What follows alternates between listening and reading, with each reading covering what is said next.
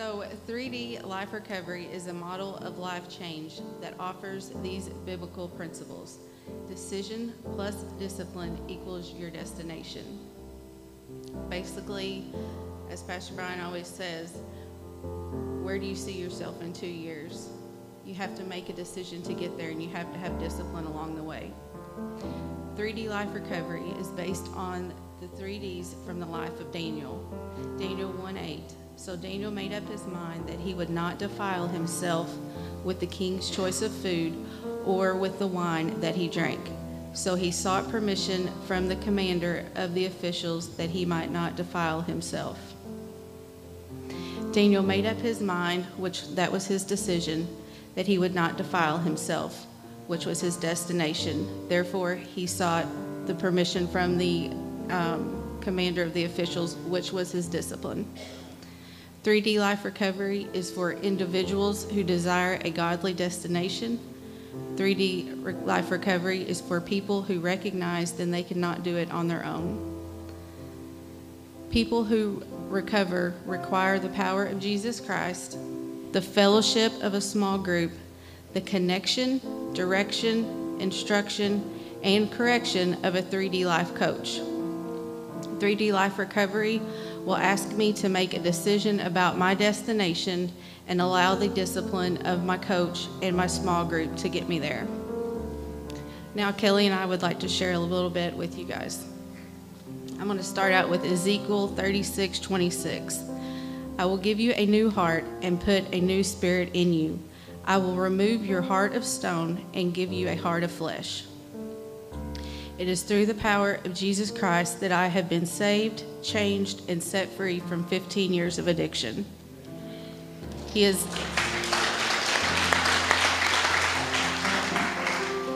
has not only restored my marriage, but my family as well. And it is through the discipline of 3D Life Recovery, my small groups, staying in touch with my mentor, and being in God's Word that keeps me grounded in my recovery. I am now able to work in a field with others who are in active addiction and give them the hope that I have.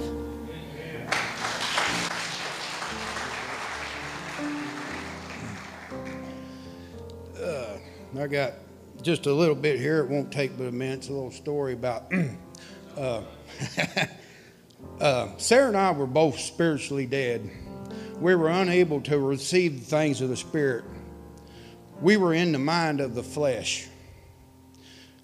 We were unable to submit to God and please Him.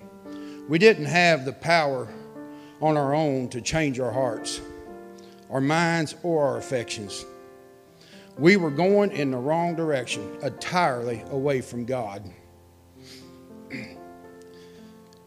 Whenever we went through our troubles, there was no way I was ever going to be able to forgive Sarah. Never. Not on my own. I didn't have it in me. My heart was hard. It was full of hate, and it was eating me up inside. The day Sarah graduated Teen Challenge, I went and listened to her testimony.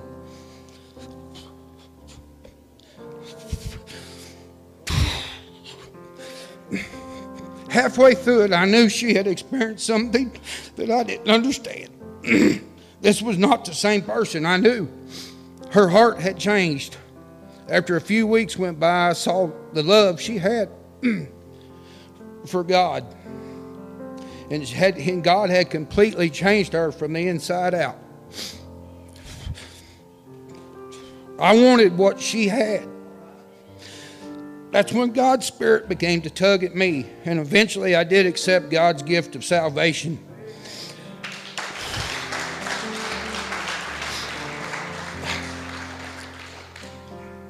The second the Holy Spirit came in me, I was able to let go of all guilt and shame I had, and I forgave Sarah completely of everything.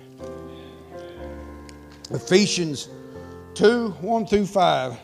As for you, you were dead in your transgressions and sin, in which you used to live when you followed the ways of this world and of the ruler of the kingdom of the air, The Spirit who is in you is at work those who are disobedient. All of us also lived among them at one time, gratifying the cravings of our flesh and following its desires and thoughts. Like the rest, we were by nature deserving God's wrath. But because of his great love for us, God, who is rich in mercy, made us alive with Christ, even when we were dead in transgressions. It is by the grace you have been saved. God raised us up with Christ and seated us with him at the heavenly realms in Christ Jesus, in order that in the coming ages he might show the incapable riches of his grace, expressed in his kindness to us in Jesus Christ.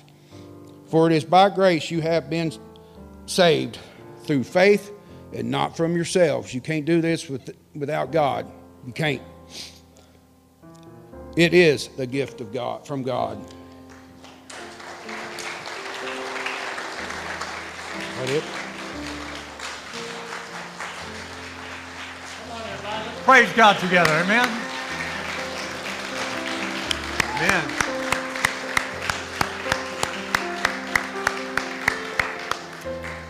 We give thanks to God. You see, 3D Life Recovery is not anything special other than it's grounded in the Word of God, which is the gospel of Jesus Christ. And it's about life change. You see, a lot of people are stuck in those places where Kelly and Sarah told us about. And so with 3D Life Recovery, it's a time when we can focus in on some things. For example, where are you going to be in 5 years? Who will you be in 5 years? The person and place you will be is developing right now. You are right now becoming the person that you're going to be. You're either going in a direction that is sane and healthy, or you're going in a direction that is destructive. So tonight, I want to give us a chance to have a destination check. I want you to think about where things are going in your life. 3D Life Recovery is decision plus discipline equals your destination, but you start with the destination first. And so our question to you is, where are you going? And if you need to change your destination away from destructive to healthy, tonight is the night to do that. Changing your destination, this is in your notes tonight, changing your destination requires a decision that changes your direction. Changing your destination requires a decision that changes your direction. You know what I've discovered? You simply can't get this way if you're going that way. And a lot of people come around the church and they say, you know what, one of these days I'm going to get right with God. I'm like, today is that day. And it takes a decision on your part. You might say, well, I'm just waiting on God to do it. God's already done it. He's already died for you. He's already decided that he loves you so much that he wants to redeem you. And these folks' story can be yours tonight. And once you make the decision to go in the right direction, then the discipline keeps your direction straight toward your destination.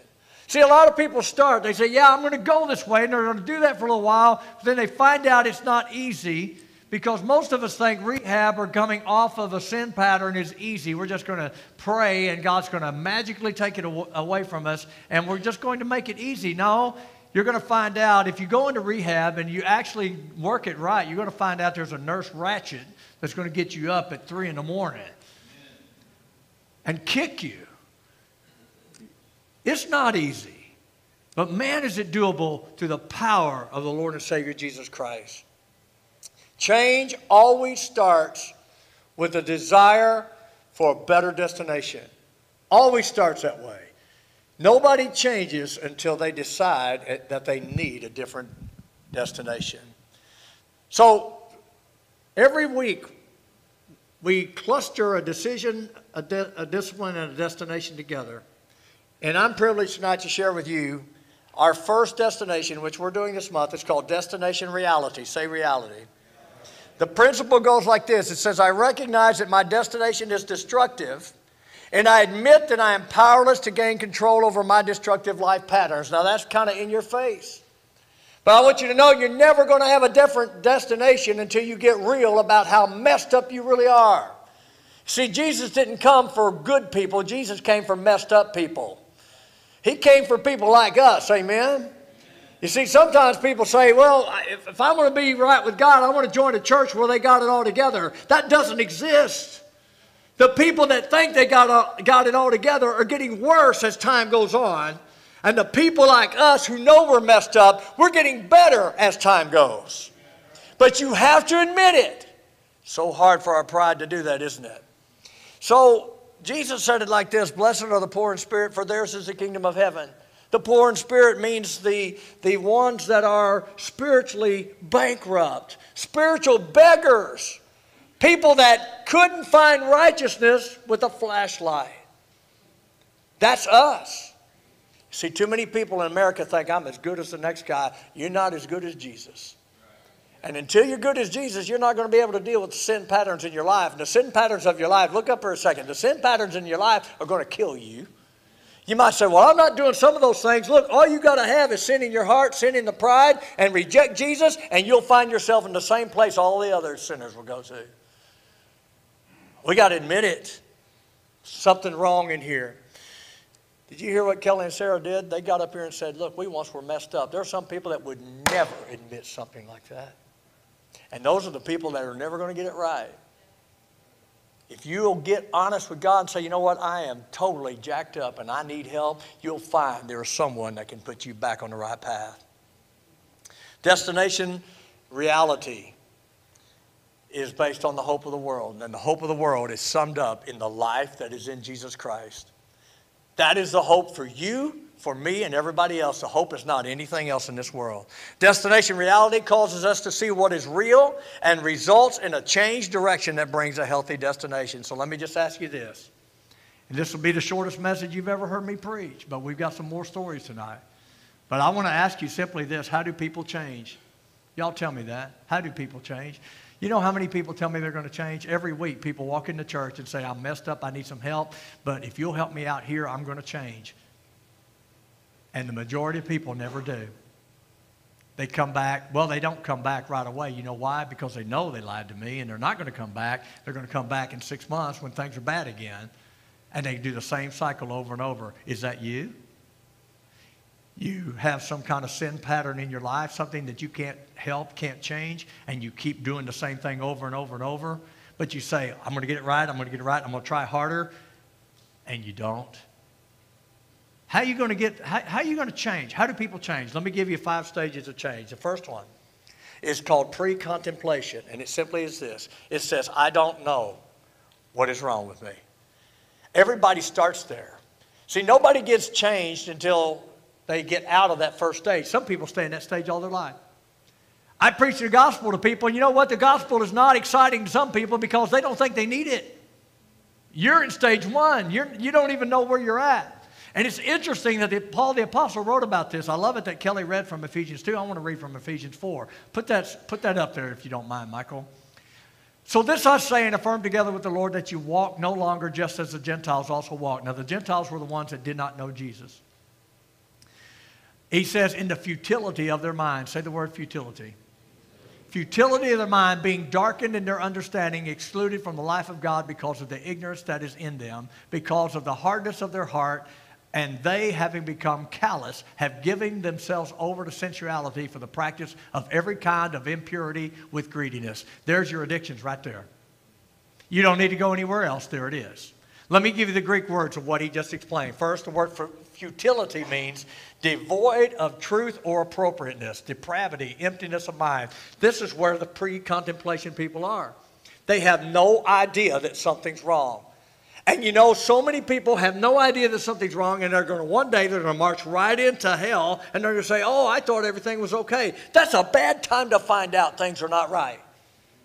You got all eternity to think about it. Man, if I could just shake some people once in a while, I'm like, what's wrong with you? Think. The problem is they can't think. The next word is darkened. It's the Greek word skoto, and it means to blind the mind and the emotions. They're blind. You might say, that never happened to me. Yes, it did happen to you, and it might still be happening to you. We call that denial. You see, 3D Life Recovery is for people with hurts, habits, and hang-ups. And if you're like, that's not me, then your first problem is denial. because you don't have any idea. You're in pre-contemplation. You don't even know what's wrong. Ladies and gentlemen, it's time that we get awakened to the fact that something is wrong. The next word I want to give you is callous. The Greek word is aposgeo, and I'm not sure I said that right, but it means to cease to feel pain or grief. You know what that means?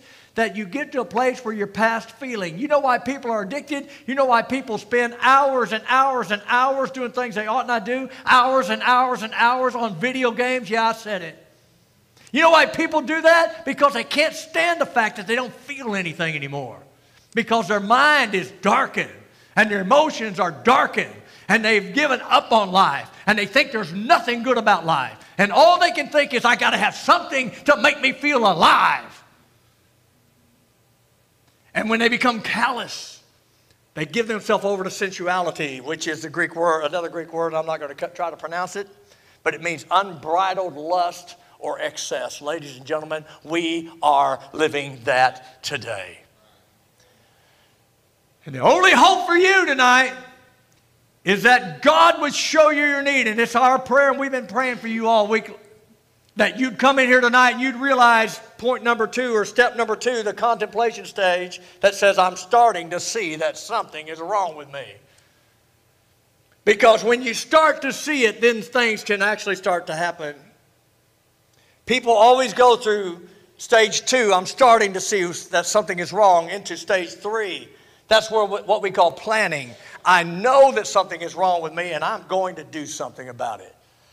Where are you tonight? Are you in stage 1? I'm good. Stage 2, something's wrong, but I'm not ready to do anything. Stage 3, I've been thinking about doing something. Then tonight is good for you to go to stage 4. That means I do what is needed. And I'm going to show you how to do that. In fact, Jessica Holt's going to come in just a second and show you how to do that. There is a remedy to your problem. But a lot of people get to stage 4 and they put their faith in Jesus, or they go to recovery ministry, they get right. They go to counseling, they get right. But then a year later, 6 months later, they go right back into the same mess. Why? Because they skipped stage 5. Hear what I'm saying tonight. Stage 5 is called maintenance, and that means you never take your sin for granted. You got to realize that you have the ability to go right back where you came from. 3D Life Recovery provides that maintenance. Small groups, discipline, life coaching, and without that, you're not going to do it long. Our next step tonight is we're going to show you someone that has experienced this in his life. Now, I want you right now, would you welcome Joey Mounts? He's going to come up and share with you his story. Come on, brother.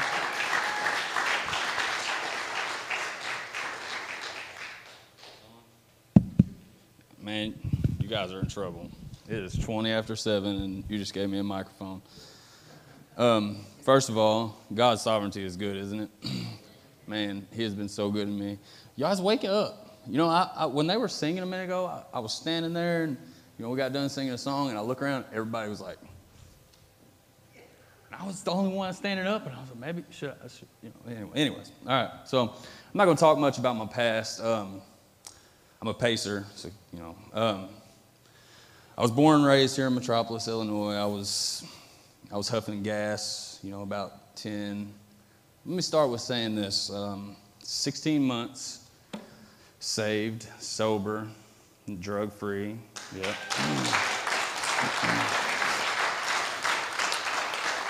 And in 16 months, it's been a great month. I'm going to give you guys a little background. I was huffing gas about 10, smoking pot, 13, 14 years old in my mom's bedroom. She's smoking meth, I was smoking pot. I didn't know no better. I never really was a drinker, but I started selling meth when I was about 19, 20. I had my first child when I was about 28, 19, 20. Straightened my life up a little bit, got a real good job. Then I started smoking meth, and I went downhill real quick. Had my second child, still smoking meth. Tried to get sober one time. I think I got sober because I couldn't afford to do it no more. Started eating Lortabs, pain pills, whatever it took. But I was a worker. I would get high and I would work. Man, I was a good worker. I provided. I did everything I needed to do, but I never had any extra money because I was buying drugs. Never had money to do anything. I lived almost my entire adult life this way. Me and my ex-wife, she cheated on me when my kids were kind of young. I tried to fix it, tried to move on past it. I never could let it go. I had to leave. I left, lived on my own for a little bit, still getting high, still smoking meth like crazy. And then I met Cassie, which I had known Cassie my entire life, but then we kind of linked up, we started dating. Then I got Cassie on meth. When we both started smoking it, we both went downhill really fast because I stopped smoking and started using a needle. And that was my final straw. That's when I started stealing. I couldn't hold a job. I was the guy that you guys seen riding his bicycle in your alley going through your trash. I was the guy that was doing whatever it took to get my fix. Finally, my mom took my kids because our electricity got shut off. Let's see. I lived with my mom for quite a while, and I was content with that because she enabled me. My kids were okay. They were fed. They were sleeping. They were fine. Meanwhile, I'm living in a scrummed-down trailer, disgusting, no electricity, no water, going to jail. You know, I was thinking about this when you was talking, Pastor. You said, you know, your destination. You know, where will you be at in 2 years? When I was on drugs, I just figured I was going to die the next day. You know what I mean? Next needle may kill me. It didn't matter where I was going to be at in, any time. But I lived a lot of my life like that. One day it was, probably February 25th, 2020. It was almost Emery's birthday. She was February 4th. She comes up to me and I said, Emery, what do you want for your birthday? And she's like, I just want my daddy back. Oh, yeah. It broke me. It broke me. I really thought about it. I still was getting high. I was laying in a bed at some drug house, and a guy by the name R.J. Greer walks in, and he's like, I'm going to rehab today, get my kids back. And I told him straight-faced, I said, RJ, if you go to rehab, I'll go with you, man, right now. He was like, well, pack your bags. Well, Cassie done threw me out. She was done with me. My bags are packed. I'm like, let's go. So he went in the kitchen, started making pancakes, and I started looking up rehabs, and I called a few of them. And Anna Fellowship House was like, we could get you in today at 4 o'clock. Sign me up. So went around, I told everybody I'm going to rehab today, 4 o'clock. I didn't make it 4 o'clock because I wanted to get high one last time. I knew that when I went, I was going to change my life. So I searched for drugs. I finally made it to Anna about 1 o'clock in the morning, and they looked at me like I was crazy. But I told the woman there, I was like, I'm not leaving until you let me in. I told my 9-year-old that when I came home, I would be different. So I'm not leaving. I'll sleep in your parking lot. And the doctor came in. He got me in my room about 3 o'clock in the morning. When I walked through the doors of Anna Fellowship House, this is not a lie. You guys, I was addicted to gambling, women. I was beating on Cassie. I was sticking needles in my arms. I was stealing. I was doing things that I've never seen people do.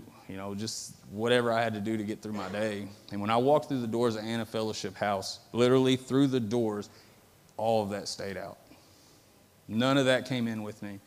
And I went in, and I did my thing. I went and laid down in bed. At 6 o'clock in the morning, I was sitting in my first small group. No clue what I'm doing. I've never been to a rehab. I've never even experienced a small group. And I walk in there, and these guys are in a circle, and I'm like, what's up? I want to sit down in this circle. What's going on? And these are guys that have been there, and they're like, you're in a detox. You don't have to be here. I was like, no, I don't want to be in no room by myself. Like, I'm here to find out what is wrong with me and fix it. I want to be different, And I did. I was in there. I sat in there, and I talked. I would discuss what I was feeling. They would talk to me, and I was only there for 3 days. I filled an entire notebook up by how many notes I was writing down, studying, trying to figure out what was going on with me. The first night I was there, I went back to my room, and these guys had told me that Jesus Christ would save me, man. And I had heard that my entire life. But I went back to my room and I prayed. It wasn't nothing crazy. I was just like, I believe in you. Please fix me. Something is wrong. I need me fixed, I left Anna Fellowship House, 3 days later. They told me I couldn't stay no more because, that was a longer process. I was only allowed to be there for the detox. So I left. I came home. I still stayed at another woman's house for about 2 days. And I was like, I can't do this no more. I cared too much for Cassie. So I went back to my house, or my tin can trailer. And she was there, high as a kite, pilfering through all the trash in our house. And I was like, hey, I'm back, and I'm different. And she didn't believe me at first, I don't think. But it didn't matter, because I was different, and I planned on being different. And she tried to be different with me, and she did. She right then and there, it was wintertime, it was cold, we lived in this trailer with no heat, no electricity. But we were funny. Like, we had fun. We would lay in this twin-size bed in this one bedroom and would laugh, and she was going through her state. I never dealt with no sleep issues. I was up every morning ready to go. It didn't matter. I never withdrawed from it. You know, and she did. She slept like a rock all the time. And I'd get up and I'd go do what I had to do, get her, you know, and we started, about 10 or 11 days, I called somebody that was rooting for me, you know, that had been rooting for me throughout my whole addiction. And I called him up and I was like, you know, I can't do this no more. You know, I'm like 11 days, 12 days sober. I was like, I just can't stay here no more. We go to a dope house to cook our food in their microwave, and they're sitting there getting high. We don't have no heat. We can't take a shower. You know, I can't do this no more. And he was like, man, come to my house, take a shower. What he did not know is that we would never leave. We went to his house and we took a shower, and we slept on his floor, and we slept on his floor, and we never left. And then one day we went back to that little ran-down trailer, and we got a few things that we needed out of there, and we left the rest, and we never went back. We went back, checked the mail a few times, we never looked back. But what I've told all of you guys is to tell you guys what God has saved me from. Now let me tell you the fruits of my salvation, okay? Since I have been saved, I am running partnership in my own business. I have 2 vehicles that are insured, mind you. Yes, I know it may not mean something to everybody, but I don't know if I've ever had both of my vehicles insured. We're tithing to the church with cheer, with joy, happiness. It feels amazing. I have baptized both of my daughters. I have watched my fiance get baptized. I have baptized one of my best friends and watched him come to know the Lord in man church one night. I am blessed. And if you think that God cannot save you, if you are struggling with anything and you think that God can't do it, he saved me. He saved me, and I didn't think there was hope for me. Nobody did. Everybody had lost hope in me. And I stand before you today telling you guys that God is good and he can save you from anything that you are in. I can guarantee it. I love all of you guys. You guys are my family, my brothers, my sisters. There's not one person in here that I can honestly say that I don't love. I love all of you guys. Thank you. I would like to introduce Miss Jessica Holt.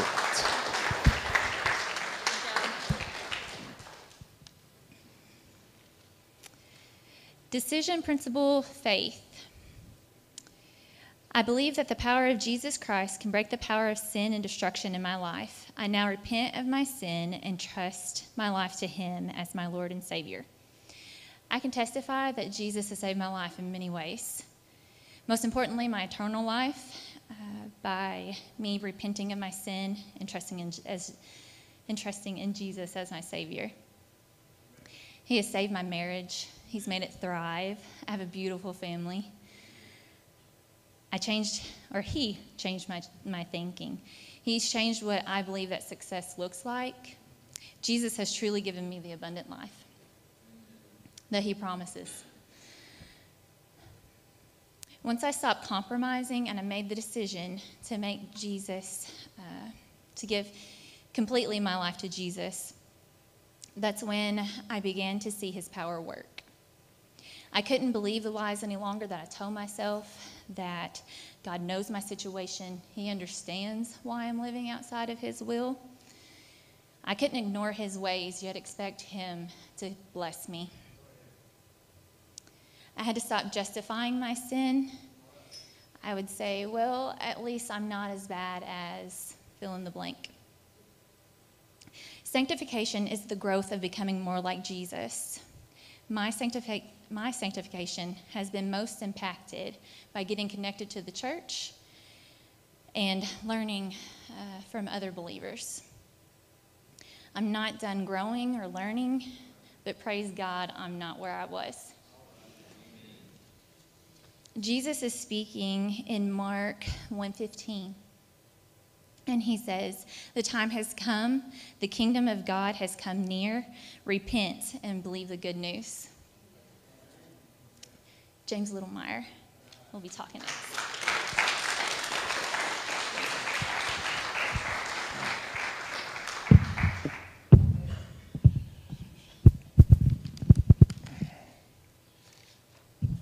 Let me get this adjusted real quick.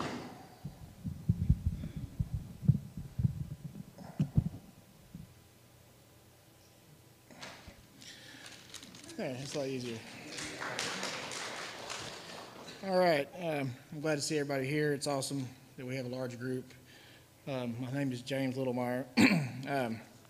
Each and every one of us is here tonight is one choice away from one of two things: either A, living a life free from the bondage of addiction, or B, living a life as a slave to addiction.